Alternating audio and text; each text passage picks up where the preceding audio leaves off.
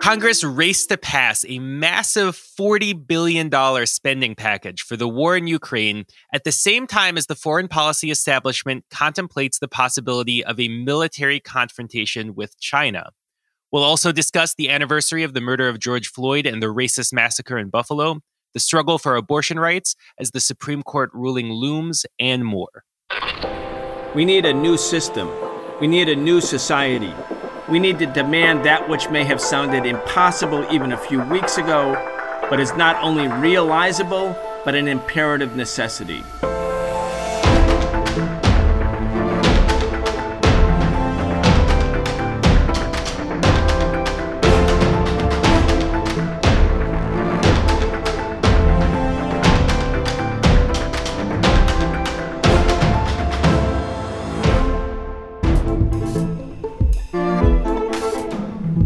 Welcome to today's episode of In the News, our Tuesday show on the Socialist Program with Brian Becker. It's May 24th, 2022. This is an in-depth look at the biggest stories in the news right now, today, and this week. We look beyond the headlines and expose the distortions in the corporate-owned media. Video episodes of The Real Story are available on Breakthrough News Wednesdays at 7 p.m. Eastern at youtube.com/breakthrough news. If you enjoy our show, please support this independent programming by going to patreon.com/the Socialist Program and subscribing.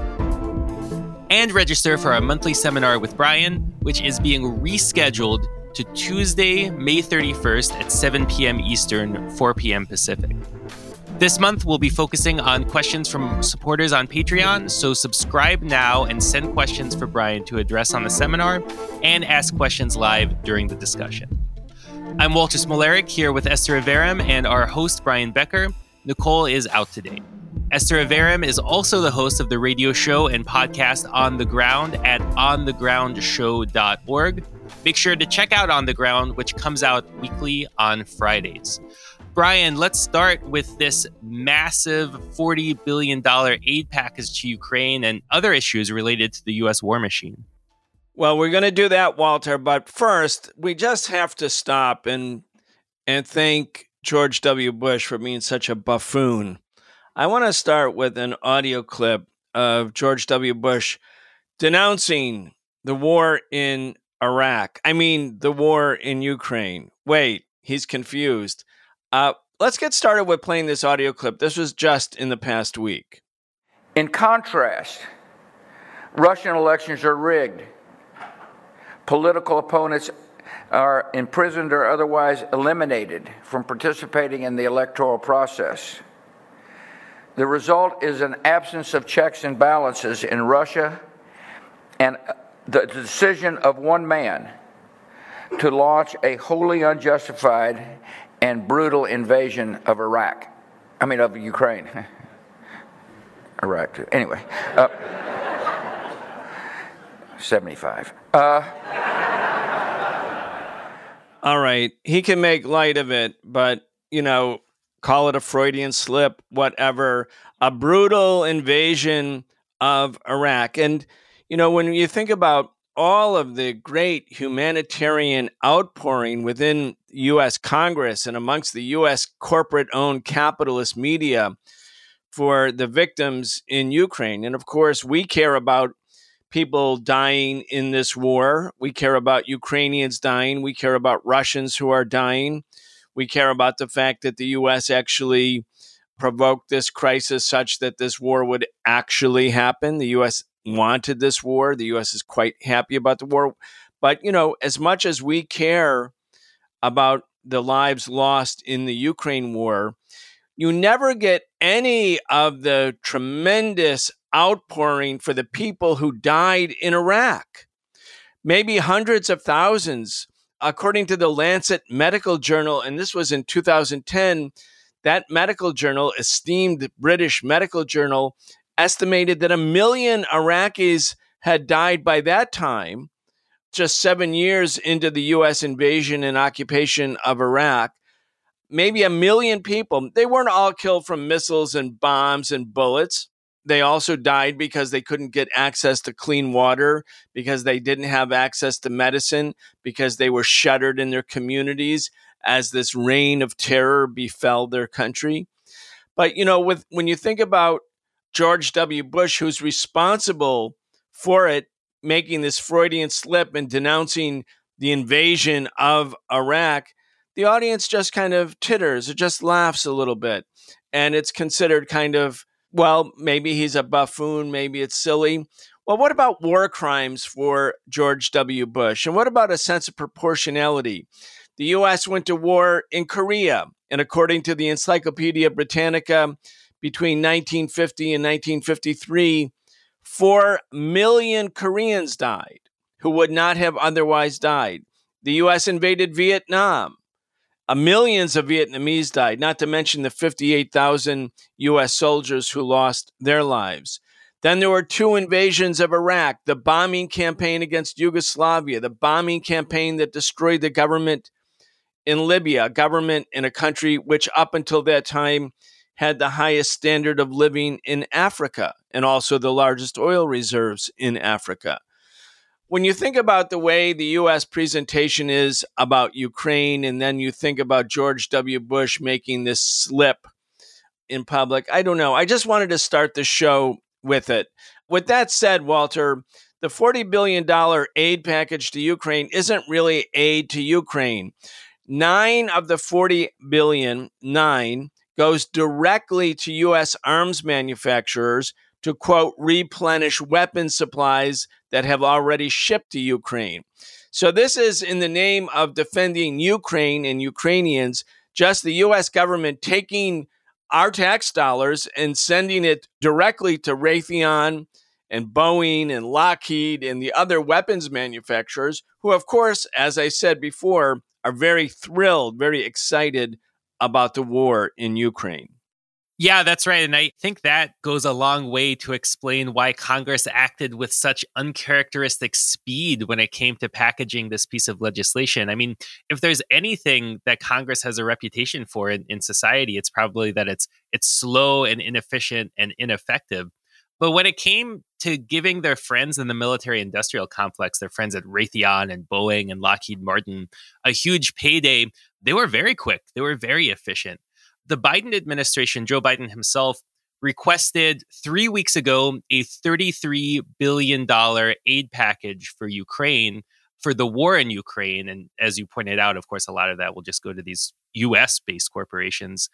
And then 3 weeks later, Congress gave him $40 billion. 3 weeks, that's all it took them. Clearly, I mean, when it comes to death and destruction and making the world a more dangerous place, that's no problem. But you know what? This society is also in the middle of a baby formula shortage. I mean, babies, the most vulnerable people in society, are going hungry because of the failure of the economic system. I mean, there's a wave of evictions sweeping the country. Schools are in terrible shape. People can't afford to stay in their homes. There's COVID funding, right? I mean, even in this bill, right, this Ukraine aid package, originally there was going to be about $10 billion of COVID relief funding included, but they took that out because that would muddy the water. They want to do something that's exclusively for war and militarism. Congress has no sense of urgency about any of these crises facing working people. But when it comes to deepening a war, right, I mean, perhaps the most dangerous thing that's going on in the world right now, I mean, because it poses the risk, it raises the prospect of a direct military confrontation between the two main nuclear armed powers in the world, making that situation even worse, Congress has no problem acting with deliberate speed there. I want to mention one other really important new development, since this is our show in the news. The U.S. is actually continuing to prepare, and public opinion is being prepared to support nuclear war or a global war between the United States and Russia. That seems unimaginable. It certainly seemed unimaginable just a short while ago.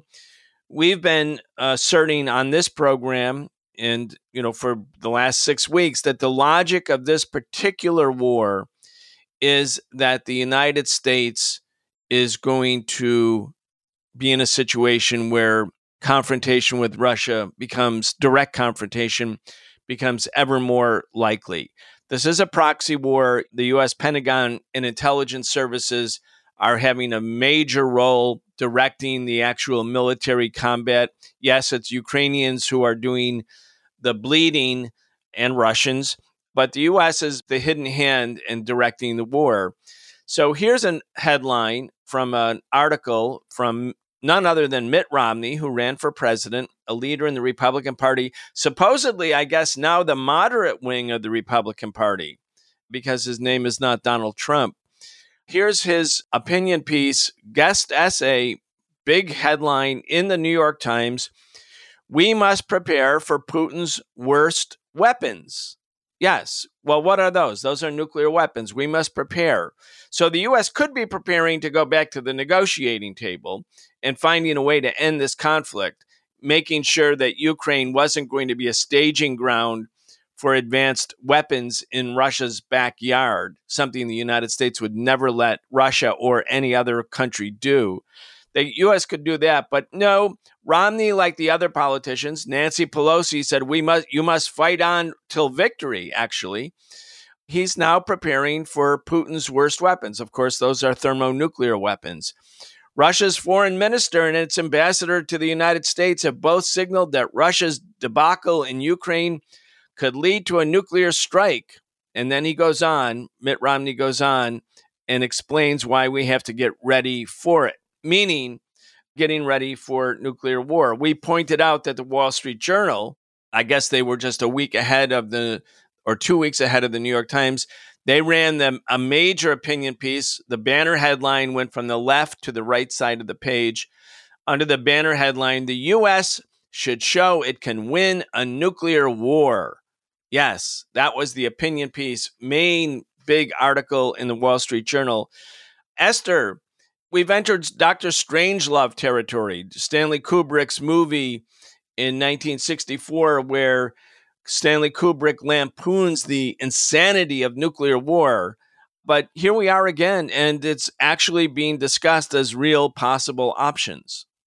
Well, when you were talking about Bush's comments and his word salad in terms of Iraq and Ukraine, it just also reminded me the fact that the U.S. has been always prepared for this type of insanity because we've ignored, in addition to Iraq and the million plus people dead in Iraq, this 2 decades of drone warfare across the Middle East, especially where, there was a hearing that's gone largely ignored back in February as the U.S. has continued to stock Ukraine with these weapons. The hearing in Congress also showed how over the past 2 decades, we've killed tens of thousands of people with these drone strikes. And we know from the testimony from Daniel Hale that most of these drone strikes killed innocent people. So we've been continually primed for this moment, Brian, by discounting the lives of people in Iraq, discounting the lives of these tens of thousands of nameless, faceless people killed all across the Middle East by these drone strikes. And we only know about that family in Afghanistan before the U.S. left because, we were preparing to leave and they were in the news. 10 plus people in one family killed has been the norm for the past 2 decades. So, Mitt Romney talking about nuclear war, it's just a ratcheting up of this erasure and this kind of not looking at war in the realistic way that it should be. I want to recommend to our audience that if you haven't seen the movie Dr. Strangelove from 1964, it's a landmark movie. It's a comedy, what's called a dark comedy. It's considered perhaps one of the greatest comedic movies, certainly in recent times. The real name of the movie is Dr. Strangelove, or How I Learned to Stop Worrying and Love the Bomb. Again, the story concerns an unhinged United States Air Force general who orders a first strike nuclear attack on the Soviet Union. Then the Soviet leaders and U.S. government leaders attempt to prevent the first strike from happening. Spoiler alert, they can't. Each side has weapons that the other side doesn't know about and triggers that the other side doesn't know about, which means that nuclear war, global nuclear war, and the end of life as we know it becomes absolute, becomes certain. Anyway, it's a comedy. Check it out. Look at it. But that's where we are right now. We're at a situation where the government or the Cold Warriors like Mitt Romney are talking about nuclear war as if that has some level of credibility. And I just want to point out to people that Mitt Romney and so many of these, now nuclear warriors and gung-ho warriors, when they were younger people and there was a war going on in the United States or between the United States and Vietnam, they found a way to get out of that war. That included George W. Bush. That included Bill Clinton. Mitt Romney, the great brave warrior in the Vietnam War when he was younger, he got two 2S student deferments and then a 4D ministerial deferment while living in France. Yes, he was a missionary in France. That's why he couldn't go and fight in Vietnam. So here are all these politicians. And again, Mitt Romney is worth hundreds of millions of dollars, as are all of these politicians. These are rich people. This is a rich man's war. They're all rich men's wars. And other people do all the fighting, the dying, the bleeding, and they make sure that they don't go to war. And now they're talking about nuclear war as if this is some kind of a game. And the same goes with, as we've said over and over again, Anthony Blinken, Jake Sullivan, Kurt Campbell, the same people who created the fraud, the conspiracy of Russiagate in order to get Hillary Clinton elected. These same people are now cavalierly going forward in a sort of multi-pronged attack against Russia with the idea that this will draw Russia into a larger, longer, protracted conflict as the Soviets were drawn into in Afghanistan starting in 1979. And these geostrategic warriors, they don't actually do any fighting. They have it all mapped out and they're very happy, very comfortable. And they know that as soon as they retire from government service, they're going to go work for one of these military contractors like Lloyd Austin, who said our goal is to weaken Russia, which means Russia will undoubtedly, if that's the goal, escalate rather than be defeated. Lloyd Austin, before he was Secretary of Defense, was at Raytheon, selling weapons, making millions. Anyway, it's the system that is militarized, American capitalism, a distinct, unique version of capitalism, 100% militarized. And again, everything we hear from the capitalist corporate-owned media is simply propaganda designed to make these people look good, to make other people think that their plans have credibility, should be followed instead of being opposed. Yeah, what's in the interest of the working class all around the world at this moment is peace. I mean, that's what would stop essentially the looting of public wealth by these giant arms manufacturing corporations, like the obscene waste of tens of billions of dollars. And I mean, who knows where it'll go, maybe hundreds of billions of dollars on instruments of death and destruction. Peace is in the interest of working class people because it would stop the dying and the suffering that working class soldiers are sent to go do by the people who run their societies. And peace is in the interest of the working class because it removes this horrific threat of nuclear war. I mean, no exaggeration, this world-ending threat of nuclear war. And so everything that the U.S. government and the U.S. ruling class does to try to deepen and prolong and expand this war should be completely opposed, whether that's the shipment of huge amounts of weapons, like this $40 billion package that Congress just passed, whether that's economic measures, economic warfare, sanctions, trying to cut Russia out of the world economy, or that's simply their refusal to negotiate.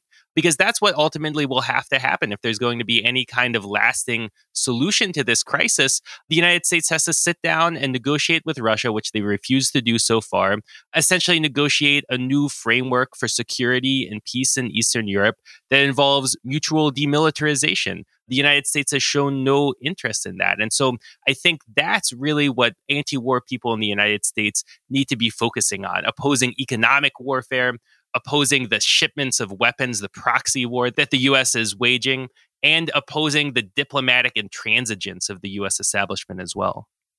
I want to go on to mention that the Biden administration has now announced that it is preparing for a war with China.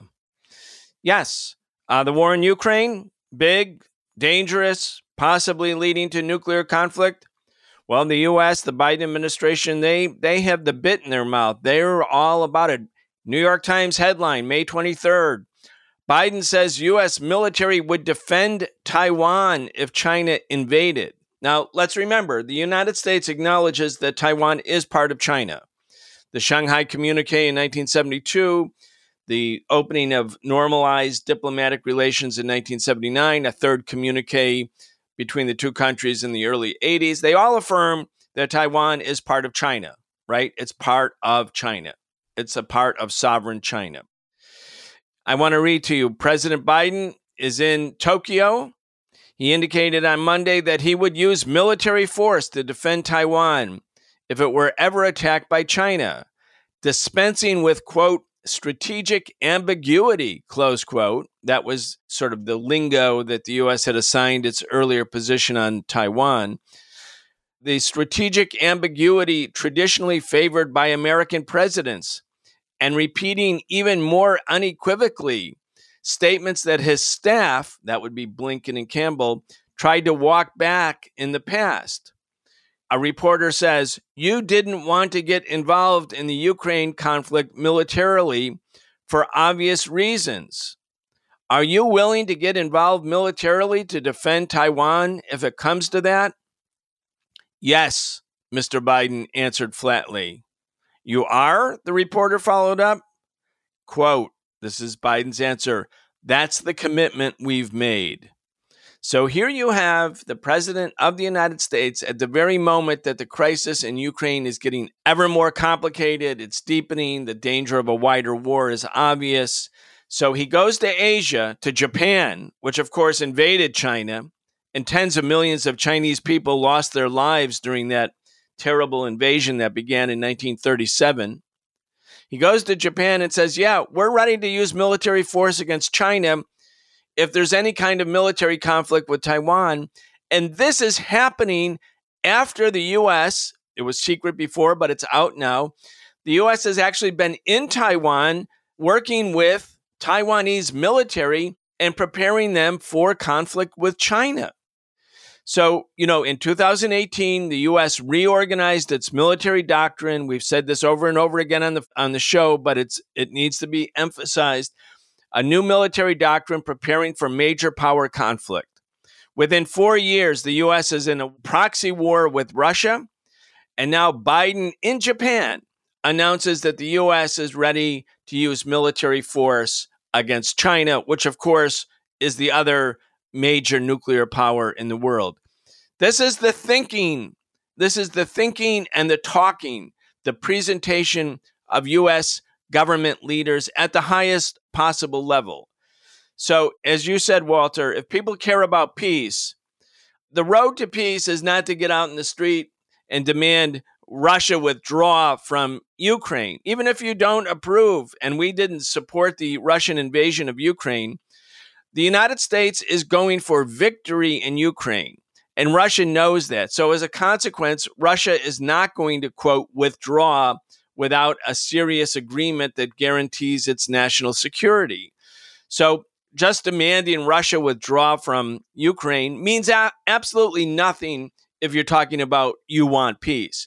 If you want peace, you have to direct your anger, your protests, your demands to the U.S. government, which has created the crisis with NATO expansion in Europe, is creating the crisis by training Taiwanese soldiers, creating the crisis by sending 60% now of U.S. naval and air assets into the Pacific in the decade following President Obama's announcement that the U.S. was, quote, pivoting towards Asia.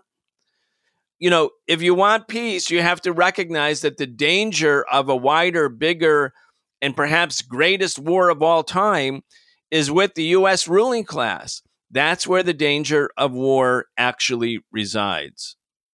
Well, the other thing that's really important in terms of all this ratcheted up militarism is the fact that, average Americans who are beset with high prices for gas, for fuel, for housing, all these things are looking at this like, wow, what happened to the investment in human needs in this country? So Meanwhile, billions in what would only partially cover what is needed for continued COVID aid was taken out to, bolster this Ukrainian aid. We already talked about that. But, there's so many other things that are being, put to the side or totally even eliminated. You remember that, last week Biden talked about police getting COVID aid instead of it being used for like public schools and teachers. That, the population of the unhoused continues to explode in this country. That in another part of my work, I go to Union Station a lot. And the U.S. Parks Department just actually posted a sign saying that camping will no longer be allowed out in front of Union Station, which is like a public park. It's a small circle called Columbus Circle. And when people come to Union Station from across the country or across the world, one of the first things they see are usually several tents housing, the unhoused people here in DC. And I suppose that it's become like a real embarrassment, not just for the district, but for the federal government. And so they posted this announcement. It's posted on poles all around Union Station that as of June 1st, these tents have to go. So in addition to that, we saw how Build Back Better was basically eliminated. So things that could have increased the funding for housing, affordable housing in this country, the child tax credit, universal pre-K, eliminating student debt, free community college, expanded healthcare, and lower prescription drug prices, climate action.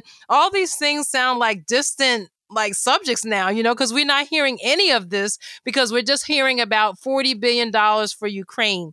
And then finally, I'll say there was a vote on Thursday where the Senate eliminated $40 billion. It turns out to be, it's about $45 billion, just almost the same amount that would have helped a lot of small businesses stay in business.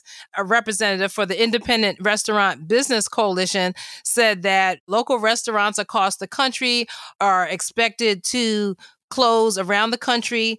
People had sold their homes, cashed out retirement funds, or taken out personal loans, anticipating that this money would come, but it's not coming. And they estimate that 90,000 small businesses in the U.S. are expected to close after the Senate refused to pass this funding. So from, last year when we were talking about Build Back Better till now, when they are approving $40 billion for Ukraine, but not helping small businesses here, Americans are left to see who this government is really serving. And there's these corporations and the 1%. Esther, again, just say real quick, how many small businesses are anticipated to be closed?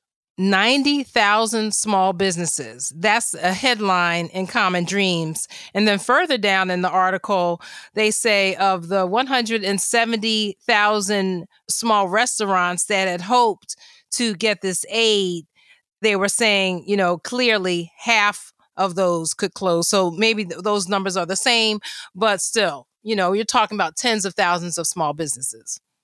It's so worth remembering that when there's an uprising, and we're going to talk about it because it's the second anniversary of the killing of George Floyd and the subsequent uprising against racism. But in that huge uprising against racism that, unprecedented, 35 million people came out. Almost all of the protests were peaceful, but there were clashes with the police. The police attacked the protesters. There was a lot of use of tear gas and rubber bullets, et cetera, et cetera. There was a lot of violence perpetrated against protests by the police. And then there was some when you look at the big picture, pretty minor amounts of violence that came from the protester side. And in some instances, small businesses were vandalized. And the big headlines all over the country in the capitalist-owned media was, in defense of these small businesses against the looters, right? And, like Kyle Rittenhouse had to go, miles and miles from his home in order to defend small businesses where he killed 2 people and shot a third. And there was all of this right-wing, fascist, racist, vigilante mobilization in defense of small business. Well, you look at those numbers and you look at what's happening in society. The real looters in society are the banks, are the corporations, are the military contractors who are looting the national treasury, all in the name of national security, all in the name of defense. And even as we talked about, $40 billion to, quote, aid Ukraine is actually just a big subsidy for these same corporations.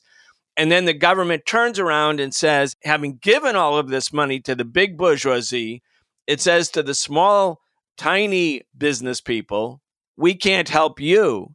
And 90,000 businesses are going to be driven out of business. And the reason is that the big bourgeoisie are the real looters. And they have support from their assistants in the Congress who are assisting in this kind of looting. And let's call it for what it really is. It's a form of looting of society's resources to give it to the already rich, to make more weapons, to carry out more wars so that poor and working class people can kill each other. Meanwhile, the big arms manufacturers are laughing all the way to the bank. You know, it's funny when you say laughing all the way to the bank, because one part of this article on Common Dreams, I was actually taken aback by, okay? So this is a paragraph talking about why these senators voted against this funding. It says, quote, the vast majority of GOP lawmakers claim that helping locally owned restaurants and bars to stay open and continue employing people in their communities would worsen inflation and contribute to the deficit, with Senator Rand Paul of Kentucky saying on the Senate floor that, quote, dumping more money in the economy is simply pouring $5 a gallon gas on an already out of control fire. So, you know, on this show, we know that the reason there is inflation is because of corporate greed, not because some restaurant is getting a little grant or something. So anyway, that really just shows how outrageous this is.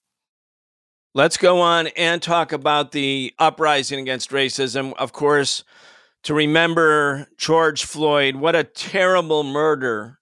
What a terrible murder when Derek Chauvin just sat on his neck as passerbys pled with him, begged him to not kill George Floyd, and he just cavalierly sat on his neck, hand in his pocket, doing what cops do so routinely, which is to exercise sort of unmitigated authority. They have a license to kill. They have a license to kill. That's, in fact, what they have. And it takes an uprising like the uprising against racism so that one cop caught on videotape, obviously carrying out a murder, a deliberate murder of an unarmed person in his custody.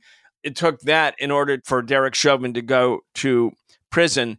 But, you know, the issue of racism, the issue of racist violence, the issue of police violence, state violence, and vigilante violence, this is not going to go away. This is fundamental to capitalism in America, to the formation of the capitalist society in this country. It's premised on slavery. It's premised on racist violence. It's premised on vigilante violence. It's premised on genocide of the original inhabitants of this land, as we talked about last week, where you have these right-wing racists now talking about white people in America as if they were the indigenous people and they're being replaced by immigrants, et cetera, et cetera.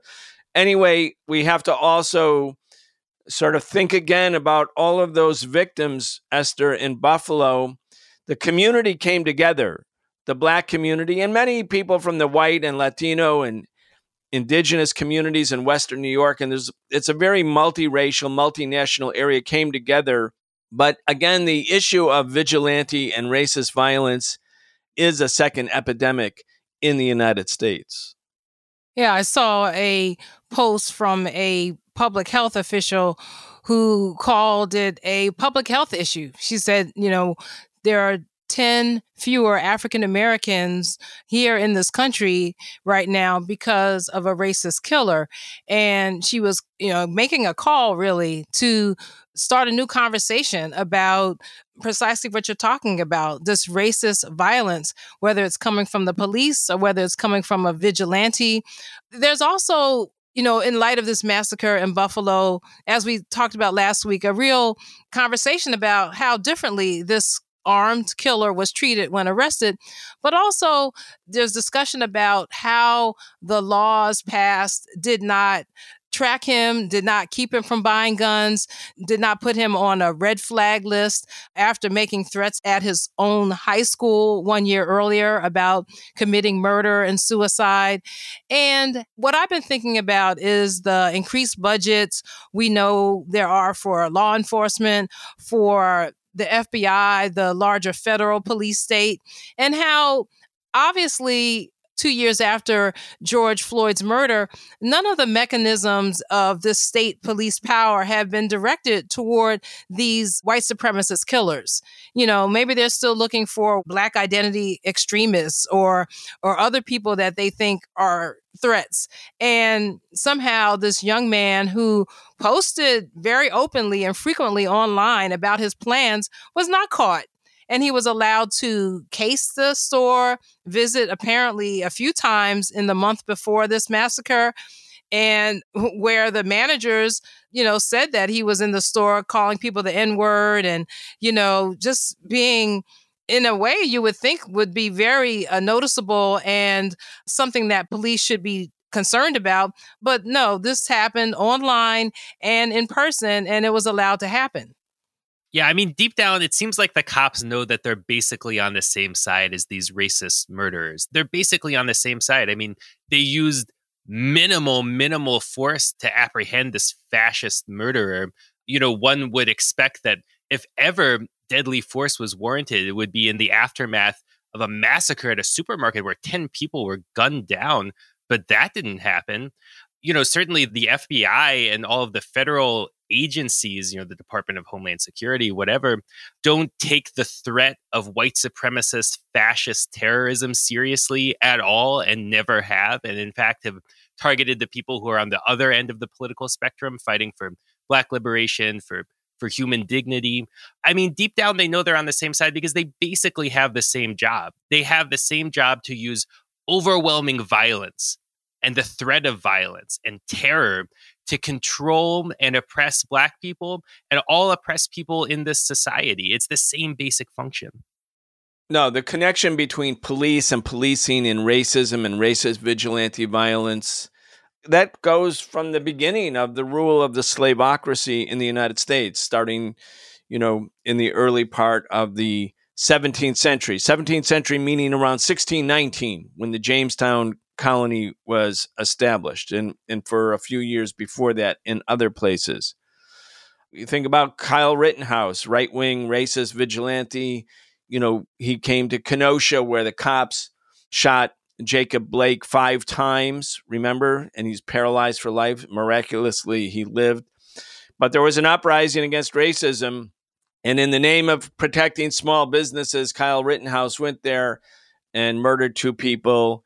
And he became, he was a favorite of Donald Trump and Tucker Carlson and the right wing. And the cops were, fist bumping with him. They were partners. They knew they were partners.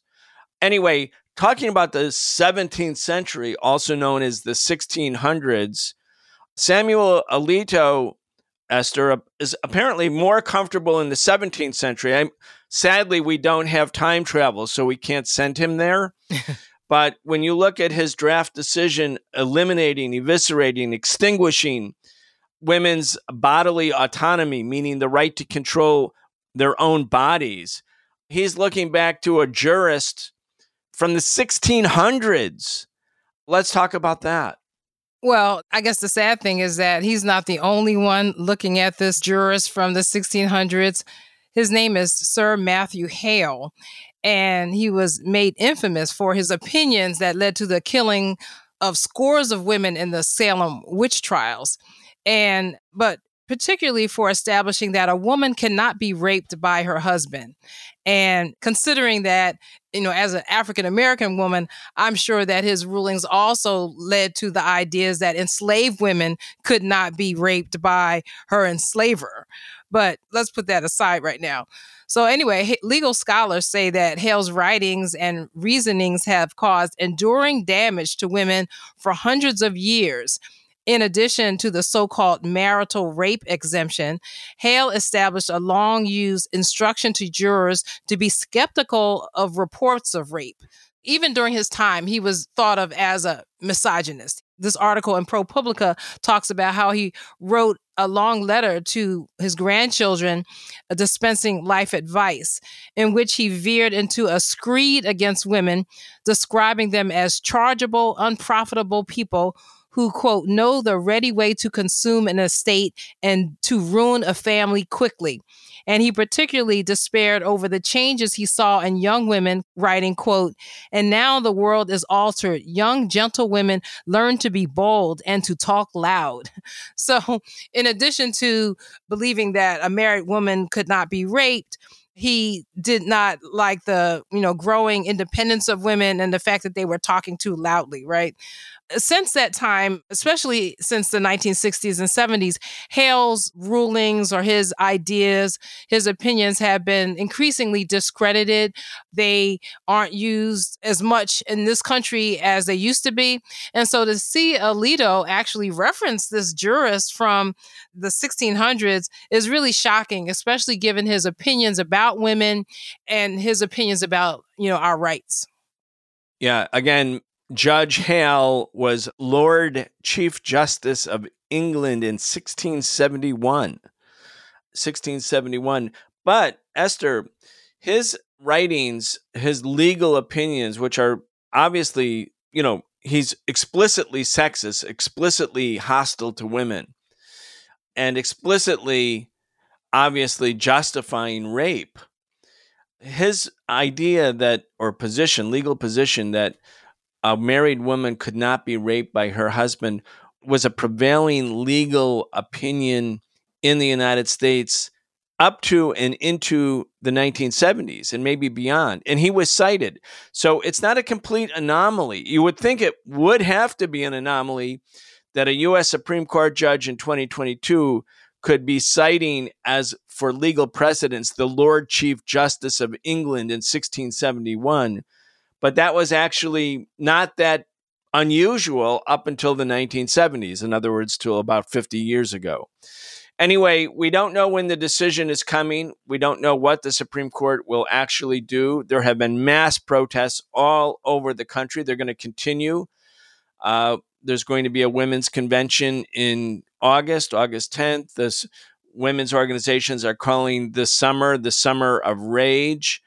Anyway, the only way to preserve rights, women's rights, abortion rights, any rights that were achieved through mass struggle is to resume the mass struggle.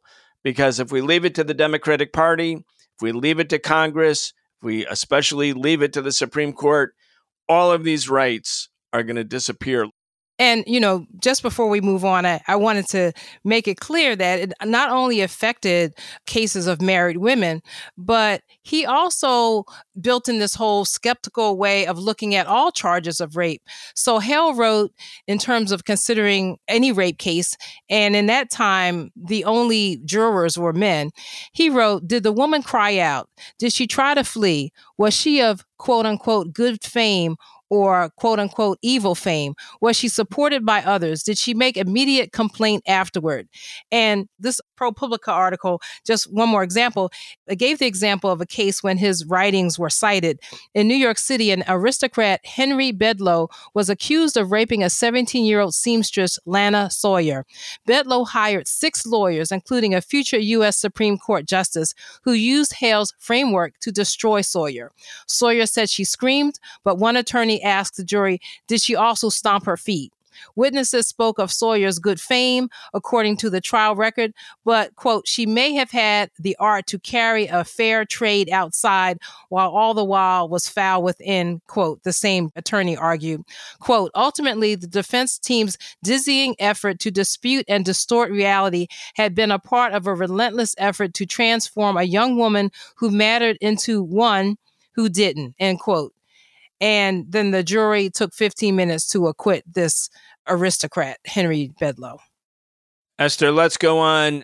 The New York Times has some unusually important coverage on the Haitian Revolution, a series.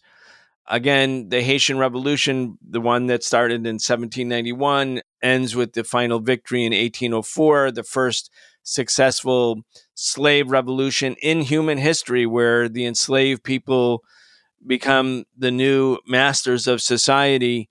But Haiti was never left alone. Right. Haiti hasn't been left alone till this day. Haiti has always been punished for daring to win, daring to rise up, daring to struggle. Anyway, the New York Times coverage, which, of course, when you look through history, the New York Times has been an apologist for the imperial domination of Haiti. You could go back and look when the U.S. invades Haiti in 1914, and the Marines go right into the center of Port-au-Prince and take all of the money, all of Haiti's money out of the bank, take it to the port, put it on ships, and bring it to Citibank in New York City, where the Citibank just kept it. Anyway, the New York Times has historically been an apologist, but, in some ways the times are changing because of the struggle of people against racism. Anyway, let's just talk a little bit about the importance of these stories and the importance of the Haitian Revolution. Exactly. So this is a multi-part series in the New York Times. And like you said, I think it's informing a larger swath of the population about facts that certainly we've discussed on this show in the past, but, many people don't know. And it talks about how after the enslaved people of Haiti revolted against their French slave masters and defeated them in the Haitian Revolution, the French returned 2 years later with several warships and demanded that Haiti either pay a ransom to these former slave masters and to France, or, risk being attacked and annihilated by this, vast army or navy. So the New York Times actually calculates a figure for this massive theft over centuries. And scholars who they talked to for the piece have chided them actually for not giving full credit to all the scholars and people who have investigated this before them, because the Times didn't just come up with these numbers themselves. Other people have been investigating this and writing about this for decades. But their research found that, quote, Haitians paid about $560 million in today's dollars, but that doesn't nearly capture the true loss. If that money had simply stayed in the Haitian economy and grown at the nation's actual pace over the last 2 centuries, rather than being shipped off to France without any goods or services being provided in return, it would have added up to a staggering $21 billion to Haiti over time, end quote. All right. Also, later in the story, some economists and financial historians interviewed say that without the burden of this double debt, meaning that the ransom they had to pay plus the money they had to borrow to pay the ransom, and this borrowing was at outrageous levels of interest, right? If they didn't have to do that Haiti might have been able to grow at the same rate as its neighbors across Latin America. And in that case, the loss to Haiti is about $115 billion over the same time, or that's 8 times the size of its economy in last year in 2020. And this is another quote from the article. Put another way, if Haiti had not been forced to pay its former slave masters, one team of international scholars recently estimated the country's per capita income in 2018 could have been almost 6 times as large, about the same as its next door neighbor, the Dominican Republic. So one example they give in this article about the debt that Haiti was forced to pay, it kind of proves the point that really they paid well beyond what was supposedly paid to these former slave masters, right? And it gives the example of this one man, Joseph de Laborde. And it says, quote, in the late 18th century, Laborde shipped nearly 10,000 Africans to Haiti in his slave boats and had more than 2,000 enslaved people on his plantation there, many of whom died. French revolutionaries beheaded him in 1794, but 2 of his children, Alexander and Natalie, received about $350,000 francs, or about $1.7 million today, for his claimed losses in Haiti. Officially, former colonists just got 1/10 of what they lost, but Laborde's son, Alexander, a fervent abolitionist, said in an 1833 parliamentary debate that the compensation payments were so large that they actually exceeded the plantation owners' losses. Quote, he said, with half of the compensation I would receive, I could buy the 3 houses I owned, he told lawmakers. So that's one piece. And then the second piece talked about how one bank, Credit Industrial and Commercial, siphoned millions of dollars in fees and interest from Haiti's treasury to France, and how this same bank was able to finance the Eiffel Tower with all these like tremendous, profits that they were making. And then the third piece gets to what you talked about earlier, the U.S. role, because, after 1915, when the U.S. replaced the French as the colonists in Haiti, they took this gold from Haiti, but also built up Citicorp Bank, with these types of profits, installed these dictators and propped them up over decades to continue the rape and destruction of Haiti. Haiti lost its ability to build its economy, to dig out from these centuries of ransom payments and debts. And, it just had to pay attention to a new superpower to its north instead of France. So I think that the series is really illuminating for a lot of people. For many of us, it will just be adding more details to a history that we already know. But it's important, because, Haiti comes up in the news every so often, most recently with the migrants who traveled, many, many hundreds of miles up through South America sometimes to come to the United States border because of the destruction of their country's economy. But, this country has such racist treatment of Haiti, not acknowledging our role in the destruction of Haiti. So it's really important for people to know the real history, the history of colonization that even came up to this century in terms of our coup against the president, John Bertrand Aristide, who was saying that Haiti deserved reparations. And the series talks about how for that call, that may have led to his coup, the U.S. sponsored coup, and the collusion of France and U.S. to have him exiled to Africa and to basically, disrupt Haiti's democratic process in terms of electing a leader that would speak up for its interests. Okay, we're going to go on to our final story. Walter, what are the big stories in Liberation News on your newsletter this week? Thanks, Brian. Again, as I do every week, I want to urge everyone to sign up for our newsletter. You can go to liberationnews.org and find the link to do that at the top. One article that I highly recommend is titled "Oklahoma Legislature Takes Anti-Abortion Offensive to New Depths, Banned from the Moment of Fertilization." Oklahoma passed probably the most extreme anti-abortion law in the entire country, imperiling not only abortion rights, but actually some forms of birth control as well. You can get more details in that article. Another piece that I want to highlight, this is a statement from the Party for Socialism and Liberation, solidarity with the Sudanese Communist Party. We've covered on this show before the people's movement, the uprising, the revolution in Sudan against military rule and for social justice. That struggle is ongoing. The revolutionaries are facing severe repression. And finally, I want to highlight an article that's a report from a McDonald's workers strike, a walkout in Los Angeles titled "McDonald's Workers in LA Walk Out Against Abuse. Today it was me, tomorrow who follows." Low-wage workers are fighting back across the country as part of the overall surge in workplace labor militancy that's sweeping the country. A lot of very exciting details there. So go to liberationnews.org. You can find these and many more stories. All right, we're going to leave it there. We'll be back tomorrow with economist Professor Richard Wolff. On Wednesday on Breakthrough News at 7 p.m., we'll have the video edition of The Real Story. We're going to be joined by Eugene Puryear. We're talking in more depth about the U.S. military-industrial complex, military strategy globally, both in Europe and in China. Again, we're moving our seminar. It was going to be this Wednesday. It's going to be Tuesday, May 31st at 7 p.m. Eastern, 4 p.m. Pacific. I'm answering any of your questions. We encourage all patrons to join us. Ask a question if you have one. Send it in advance.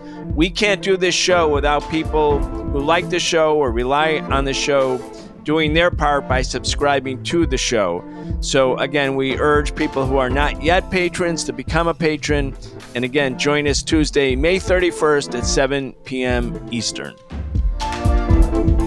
You've been listening to The Socialist Program with Brian Becker, where we bring you news and views about the world for those who want to change it. If you enjoyed the show, subscribe on your favorite podcast app and follow us on Facebook, Twitter, and Instagram, and watch video episodes of our in-depth show, The Real Story, every Wednesday at 7 p.m. Eastern on YouTube with our partner Breakthrough News. We can only continue our work bringing you high-quality news, analysis, and history with the support of our listeners. Connect with us and become a patron at patreon.com/The Socialist Program and receive an invitation to participate in an exclusive monthly seminar with Brian Becker.